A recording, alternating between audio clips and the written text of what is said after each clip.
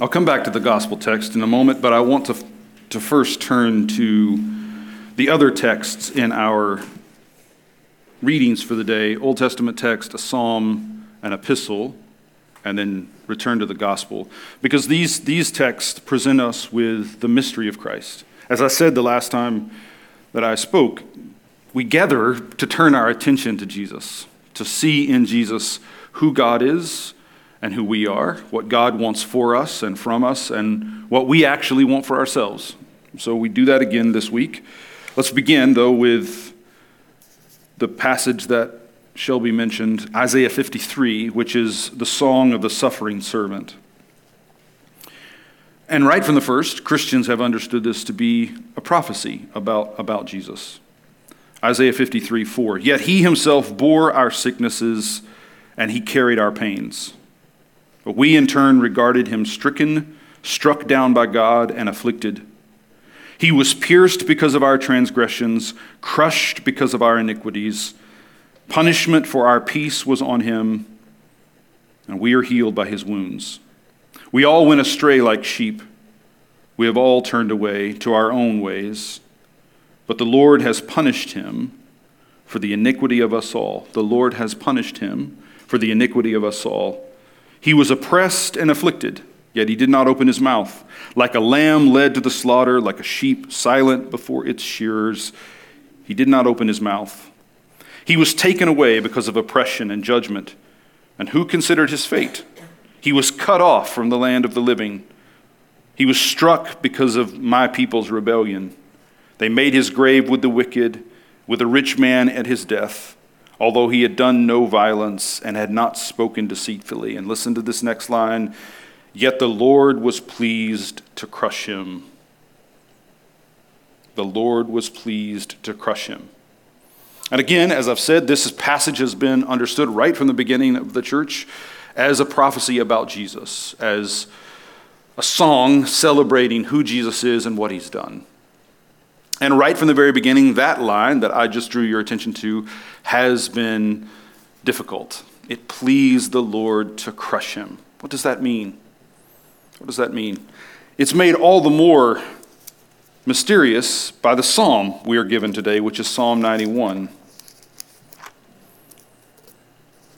Now think about that line. It pleased the Lord to crush him. He was punished for our iniquities, in light of this promise. The one who lives in the protection of the Most High dwells in the shadow of the Almighty. And I will say to the Lord, who is my refuge and my fortress, my God in whom I trust, he will deliver you from the hunter's net and from the destructive plague. He will cover you with his feathers. You will take refuge under his wings. His faithfulness will be a shield. You will not fear the terror of the night, or the arrow that flies by day, the plague that stalks in darkness, or the pestilence that ravages at noon. Though 1,000 fall at your side and 10,000 at your right hand, the pestilence will not reach you.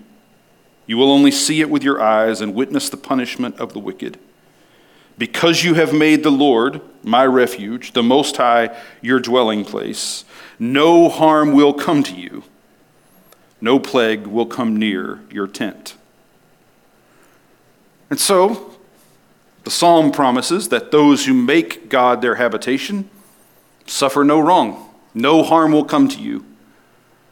Isaiah 53 is a song celebrating that Jesus is God come among us, and harm comes to him. And harm comes to him because God wills it. So which is it? Is it true that if we are hiding in the Almighty, no harm can reach us, no plague can touch us? Or is it true that it is sometimes God's will to crush us? Let's make matters worse before they get better. Hebrews chapter 5. Hebrews chapter 5. Every high priest taken from among human beings is appointed in service for God for the sake of the people, to offer gifts and sacrifices for sins. And then we're told that Jesus is a priest in this way and not in this way.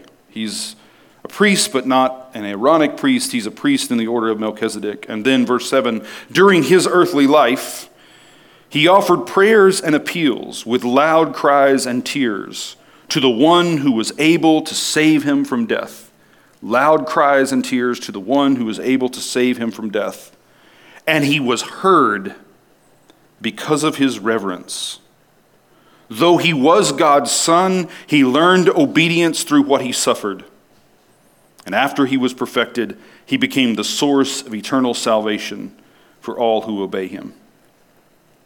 One of the things that's happened in Christian America over the last centuries, generations, is that we've become familiar with the Bible in ways that actually keep us from reading it.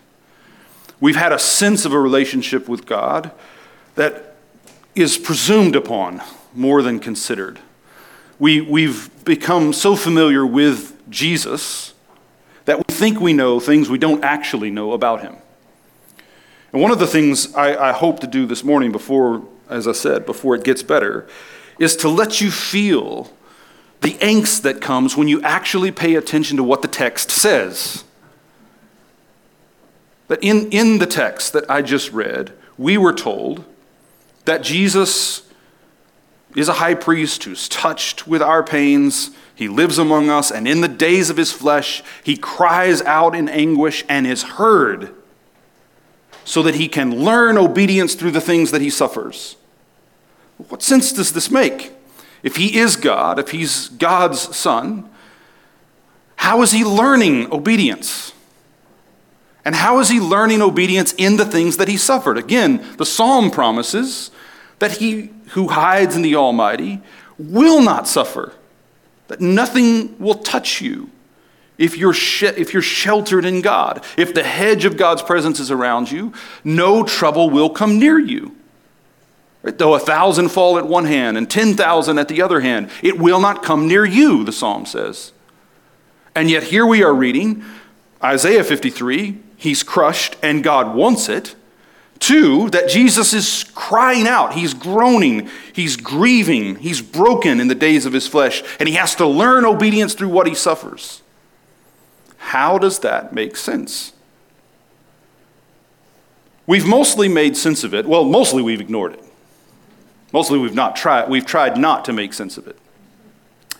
But if we feel pressure to make sense of it, we've tended to make sense of it by assuming that there is a kind of hierarchy of orders in which the glory of God's sovereignty always takes precedence over the glory of God's mercy. That the glory of the Father, the glory of justice, always takes precedence over the glory of the Son and the glory of forgiveness and compassion. And sometimes we know this is what we're doing, and sometimes we don't know this is what we're doing, but we are either explicitly saying or implying at every turn that the way you hold all of this stuff together is to suggest there are some things that belong to sovereignty and justice and power, and there are other things that belong to compassion and mercy and weakness. And what matters is that you keep the right kind of balance between them, and the way that you balance them is that you always let the power take precedence over the weakness, and the justice take precedence over the mercy. So that the moment someone says something that sounds a little too merciful, we've got to try to balance that with some justice. Like, God is good, but don't get carried away. God loves you, but, ... And so we've learned to talk by balancing extremes. We make a statement about God, something that suggests that God is long-suffering, that God is reluctant to punish, but we immediately feel pressure to balance that with a claim that, but he won't hold off forever. The hammer will fall. It's stopped now over your head, but it will crash on you. Just wait, right? And so we read texts like those we've read today, and we then group them into one or the other of those orders. So when we read Psalm 91, we put that on the side of the God who's good and merciful and kind. But we quickly rush to balance that with Isaiah 53. It pleased the Lord to crush him. It could not be more wrong, unfortunately. That is not who God is. And the consequence of thinking and talking in those ways, trying to balance justice and mercy, trying to balance goodness and severity, trying to balance heaven and hell, is that you end up having to split the Father from the Son. So that the Father is God wanting justice. The Son is trying to get between the Father's justice and us so that we aren't all damned. He can't save everyone from the drunk father, but some of the kids he can save. That the Father is the one who just insists that everything stay neatly in order. And the Son is like, oh, don't worry too much about it, Dad. And so you end up with this rupture in the life of God between the Father, who represents authority and power and dominion and strength, and the Son, who represents submission and compassion and weakness. But that is to disorder God's own life. You not only separate the Father from the Son and disorder God's life, you separate the Creator from the creature. What you do is you write into the life of God and into our life with God the master-slave relationship. Someone has to be master and someone has to be slave. And we think that what makes that Christian is that they're both glorious. It's glorious to be a master and it's glorious to be a slave. But the glory of the slave is to obey the master, and the glory of the master is to be obeyed by the slave. And again, we write that logic of master and slave into the life of God. The Father is the master, the Son is the slave. And we write it into our relationship with God. God is the master, and I'm the slave. And on the face of it, that seems to be what Hebrews 5 is saying. That Jesus is the priest who in the days of his flesh offered up loud cries in anguish to God, who was able to save him from death, and he was heard because of his godly fear, his reverent submission, and he learned obedience through the things that he suffered. And once he was perfected, he became the source of eternal life. That tracks pretty neatly with the logic of master and slave. And one of the reasons we're so attached to the logic of master and slave is that we think if we give God mastery, if we let God be God, then when we really need it, he'll always come through for us. I'll serve you, God, and the fine print of me serving you is when I need you to do something for me I cannot do for myself, you'll come through. So I'll do for you what you want me to do, but the bargain is, because I'm doing for you what you want me to do, when I need you to do what I cannot do, you will. And Psalm 91 fits neatly into that category. God, I'll make you my habitation. I'll worship you and not any other gods. I'm really tempted to worship Moloch, but God, I'm going to worship you instead. That was an inside joke about Moloch, sorry. And because I'm worshiping you, God, you need to know I'm expecting you to do for me what those gods will not do. So if I'm sick or someone I love is sick, if the world is coming apart, if there's a pandemic, you protect me. I worship you, and the payoff is you protect me. You keep anything bad from happening to me. The problem is, it doesn't work like that. And if you live life with your eyes open, you'll figure out very quickly that's not how it works. And at that point, it becomes tempting to say, well, God is the master and I'm the slave. Who am I to question? And we end up saying something along the lines of Job. The Lord gives and the Lord takes away. Blessed be the name of the Lord. And there's a kind of fatalism that can come to us that simply says, listen, God's the master. He can do what he wants. God is God. Who am I to question? All of that is profoundly, profoundly wrong. It dehumanizes us. It dehumanizes God. It strips us of our dignity, and it obscures the character of God. And we should know that because it's that thinking that underwrote the worst evils in our history. It's precisely that way of thinking that God is the master and we're the slave, God gets to do what he wants and we have to live with it, that underwrites every evil that Christians have supported, including, obviously, the evil of slavery. Howard Thurman, who was a mentor, father for MLK, one of the most important theologians, I think, in American Christian history, talked about when he was a young man, his grandmother, whom he read the Bible for her every day, she would not allow him to read anything from the letters of Paul except 1 Corinthians 13. And when he was older in college, he asked her, Grandma, why didn't you let me read Paul? We got this whole Bible. And she says, here's why. Because and she was a young woman during the Civil War. She was born in slavery, raised in slavery, emancipated, of course, after the war. And she said, because when I was a slave, they would gather us for church. And every time we gathered for church, you know what text they took? From Paul. Slaves, obey your masters. Right? He says, and to make matters worse, Paul was, for me, the preacher of the cross.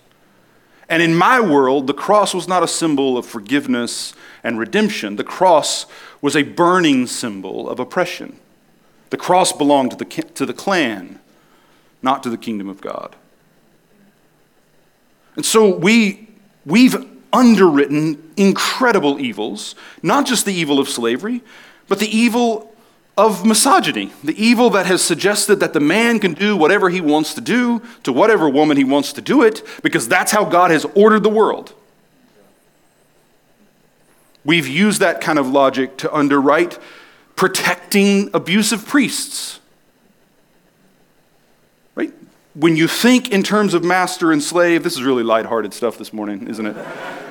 When you think in terms of master and slave, you will always justify the powerful, no matter what they do. Because you've already assumed that to be powerful is the greatest good, that any other good comes from the good of those in power.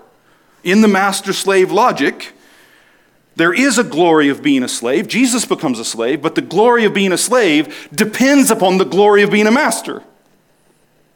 And part of the sinfulness in us, part of the reason we continue to submit to that, is not only because we want power, but because we want leverage with power. Wow.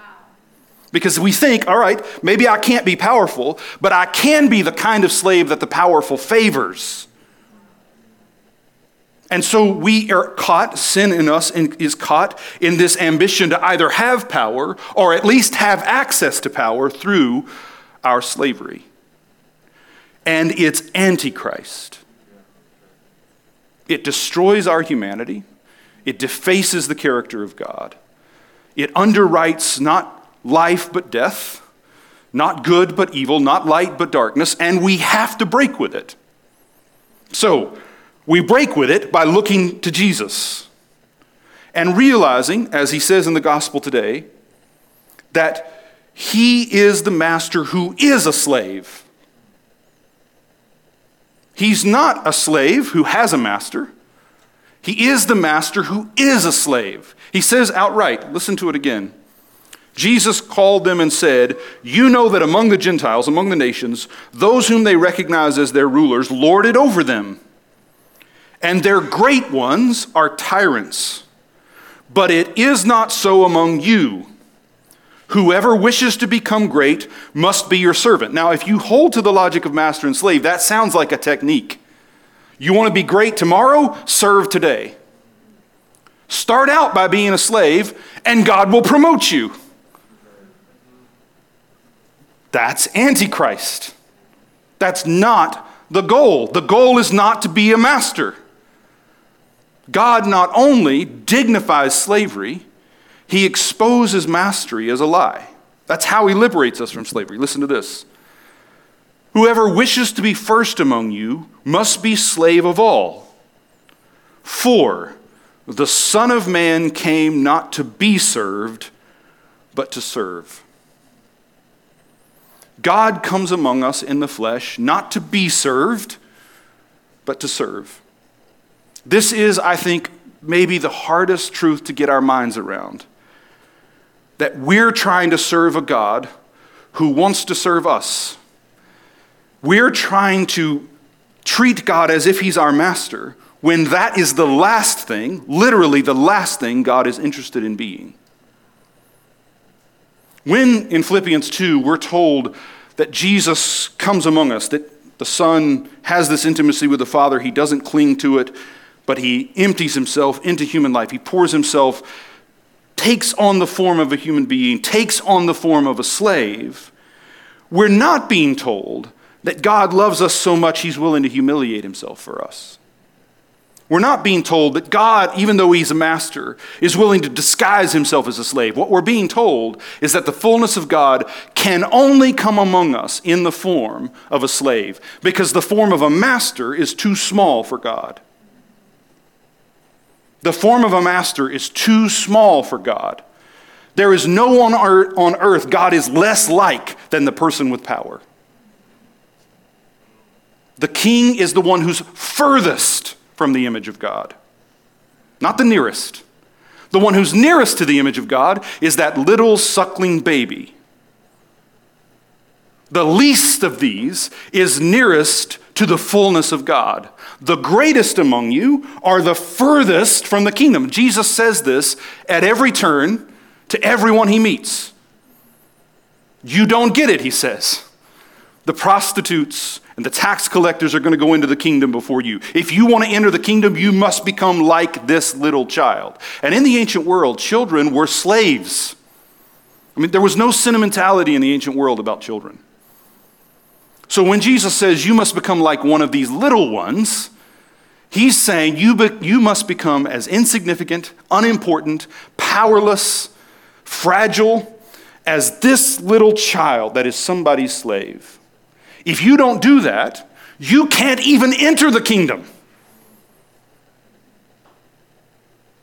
Now, how are we getting this so wrong? Because what we're trying to do is bring Christ into the master-slave relationship, rather than letting Christ free us from it. Now, I've got a lot of work to do in just a couple of minutes. So, back to Hebrews 5. How else can we read what's happening here?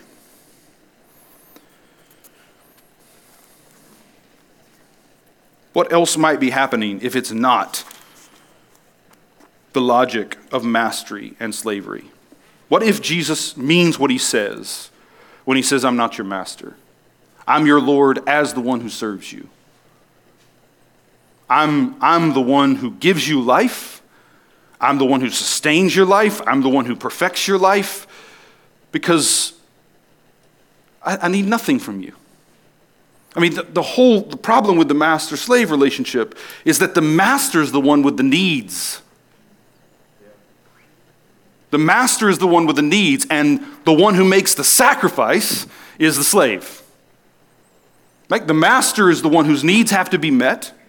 The slaves are the one who have to sacrifice so those needs can be met. But Jesus reveals that God is not at all like that. God has no needs. He doesn't need my obedience. He doesn't need my devotion. He doesn't need my worship. He certainly doesn't need my preaching. And everybody said amen. Like, there's no need in God. And he's the one who makes the sacrifice. He's the one who initiates. He's the one who washes our feet. He's the one who lays down his life. He's the one who bears responsibility for us. And so come back to this. Hebrews 5. I'm hurrying. Don't encourage me now. During his earthly life, he offered prayers and appeals with loud cries and tears to the one who was able to save him from death. And he was heard. Now, right there, you should be brought up short. Wait a minute. No, he wasn't. He was heard. Who's he praying to? The one who's able to save him from death. Jesus, if you don't know this already, I'm sorry for spoiling it for you, is not saved from death. There may be people here who don't know this. Like, Jesus has this moment in this garden just before he's betrayed, where he says, if it's possible, let this cup pass from me. And it turns out not to be possible. And within hours, his body is strung up on a rough cross between thieves, between heaven and earth. And what's coming out of him are screams of agony and the pain of forsakenness, and forgiveness for those who've wronged him. So what are we being told when we're told that he cried out to be delivered from death and was heard? Well, this is a mystery. And this is the mystery that shatters the master-slave relationship. That shatters the lie that God has needs we have to meet by sacrificing for him. Jesus is heard, and he learns obedience through what he suffers. And you'll have to take my word for this, or catch me later, or wait till next time when I speak. If I ever speak again, I'll try to unpack this a bit. But this is the heart of Christian witness. Jesus is the fullness of the Father living a human life. Jesus is not the slave of the Father. He's the Son who is the fullness of the Father. That there's no separation between the Father and the Son. And the same intimacy the Son has with the Father is the intimacy that the Creator has with the creature. That in Jesus, the divine and the human are perfectly in communion, without being mixed, without being confused, without one dominating the other. Jesus lives the human life divinely and the divine life humanly. There's no discord inside of Jesus. The relation of the divine and the human are perfectly in harmony because in Jesus' relationship to the Father, there is full equality and absolute transparency. The Son is not less than the Father is not greater than the Son. The Son and the Father are one. As we say in the Creed, he is God of God, very God of very God, light of light, of one being with the Father, begotten, not made. The Son and the Father are co-equal, co-eternal, identical in every way, except that the Father is the Father and the Son is the Son. And that, the fullness of that equality, the infinite, unbroken intimacy they share, is the relationship you and I have with God. It is the relationship you and I have with God because Jesus accomplished it in his life. That what happens in the life of Jesus is that he brings the divine and the human into perfect intimacy. So just picture the cross. The arms of the cross intersect with that vertical beam. And at the point of that intersection, that's where we live. Where the divine and the human, the heavenly and the earthly, the eternal and the temporal are perfectly at one. That's what the word atonement means. We are perfectly at one in him, so that there is no confusion and no mixture, but there's also no rivalry between God being God and me being myself. Which is why in Galatians 5, when we're getting the list of the fruit of the Spirit, you know what the culminating fruit of the Spirit is? Self-control. Because where God is, you are. Where God is most present, you are most yourself. God is not like the demons. The demons possess and strip you of your agency, and strip you of your mind, and strip you of your personhood. Where God is present, you are you. Uniquely you, fully you, utterly you. How is that possible? Because that's what Jesus lives. And he lives it into death. I'm like 3 minutes from being done, believe it or not. I'm not sure I believe it, but yeah, it's true. Think about this. What does it mean to say he was heard? He cried out to the one who's able to save him from death, and he was heard. See, as long as you hold to the master-slave relationship, you hold to it because you fear death. What the master needs more than anything else is to be protected from dying. Because the whole point of being a master is to accumulate things. It's to have stuff. That's why you're using all these other people, to get more and more and more. If you didn't have an ambition to have more, if you didn't fear death, you wouldn't own people. You wouldn't use people. You do it because you're afraid of death and you're doing everything you can to stave off death. But Scripture again and again comes to these stories about how, listen, the masters die too. And what does it gain you to have all this stuff? Fool, this night your soul is required of you. So driven by the fear of death, we give ourselves to all kinds of evil. But Jesus faces death down and trusts the God who's able to save him from death, not from dying, but from death. And here's the glory of the gospel. Our God is a God who does not have to keep us from dying because he can destroy death itself. Jesus is not kept from dying. He's kept in dying and brought from the grave. And not brought from the grave alone, but brought from the grave with everyone death has claimed. That what's happening in the garden is Jesus is saying, I don't want to die if I don't have to. Yeah, it's right to not want to die. But I'm going to cling to you if you go into death. And so God goes into death, and Jesus clings to him even in death. And what happens is, because God is the God who is the creator of all things, death dies. Nothing happens to God. Whatever seems to happen to God actually happens to the thing that seems to be happening. When he's baptized in the water, he's not washed clean. The water is made holy. When the leper touches him, he's not made sick. The leper is healed. And when he dies, he is not dead. Death is dead. In the language of the liturgy, he tramples down death by death.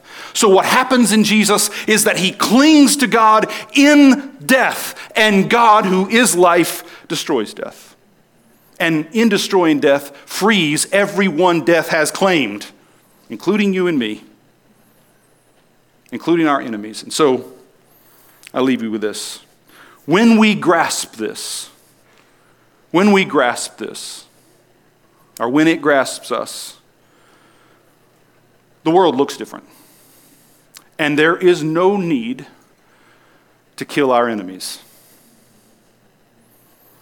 Now, I'm not a prophet, not the son of a prophet. I'm not the nephew of a prophet or the cousin of a prophet. I'm not the neighbor of a prophet. But I know this for sure.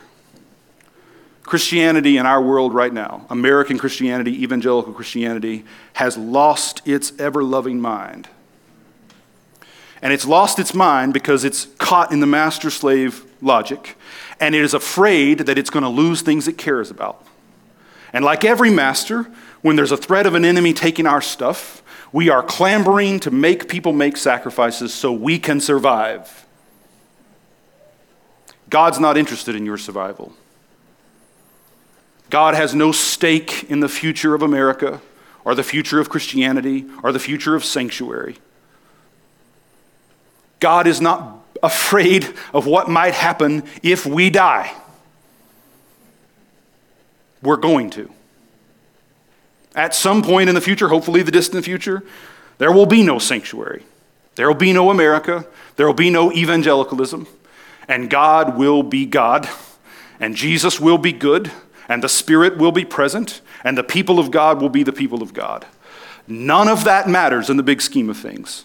Now, I don't mean to downplay that there are real losses, but God is the God who does not keep us from dying, but saves us from death. And so I'm going to leave you with this quote by Olivier Clément, he died in 2007, I think, a French theologian. Listen to these words.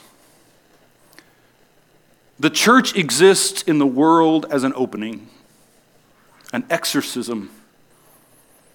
It is a mortal wound for this idolatrous and deceitful world, but for the created world, it is the offer of transfiguration.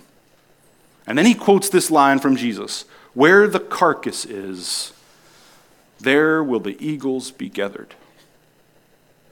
Now, hear me, when you know what Jesus knew in the garden, you can own your fear. Jesus is afraid and says as much, but he clings to God in his fear. And then Jesus tells his disciples in this passage that Clément is referencing, where the carcass is, there the eagles will be gathered. What is he saying? If you go back and read the original passage, which is in the Gospel of Matthew, Jesus is telling them about the coming of the Son of Man. And he says, nobody will be able to miss it. When the Son of Man comes, you will know. And how will you know? Because there will be a carcass with a bunch of birds feeding on it. Whose carcass was he talking about? His own. How do we know who God is? because we see him hanging dead on that tree outside of that city. And that carcass, the carcass of that Jew, abandoned by everybody who loves him, with wounds in his side and hands and feet and face, that carcass is the presence of God in the heart of death that's going to change all things. And when you know that nobody can do anything to you. You don't have to kill them. You can speak forgiveness right from that place. There is a time coming in which what we've known as Christianity, what we've known as our church, what we've known as our tradition will be a carcass. But if we cling to God, that carcass will be in communion with the body of the resurrected Jesus.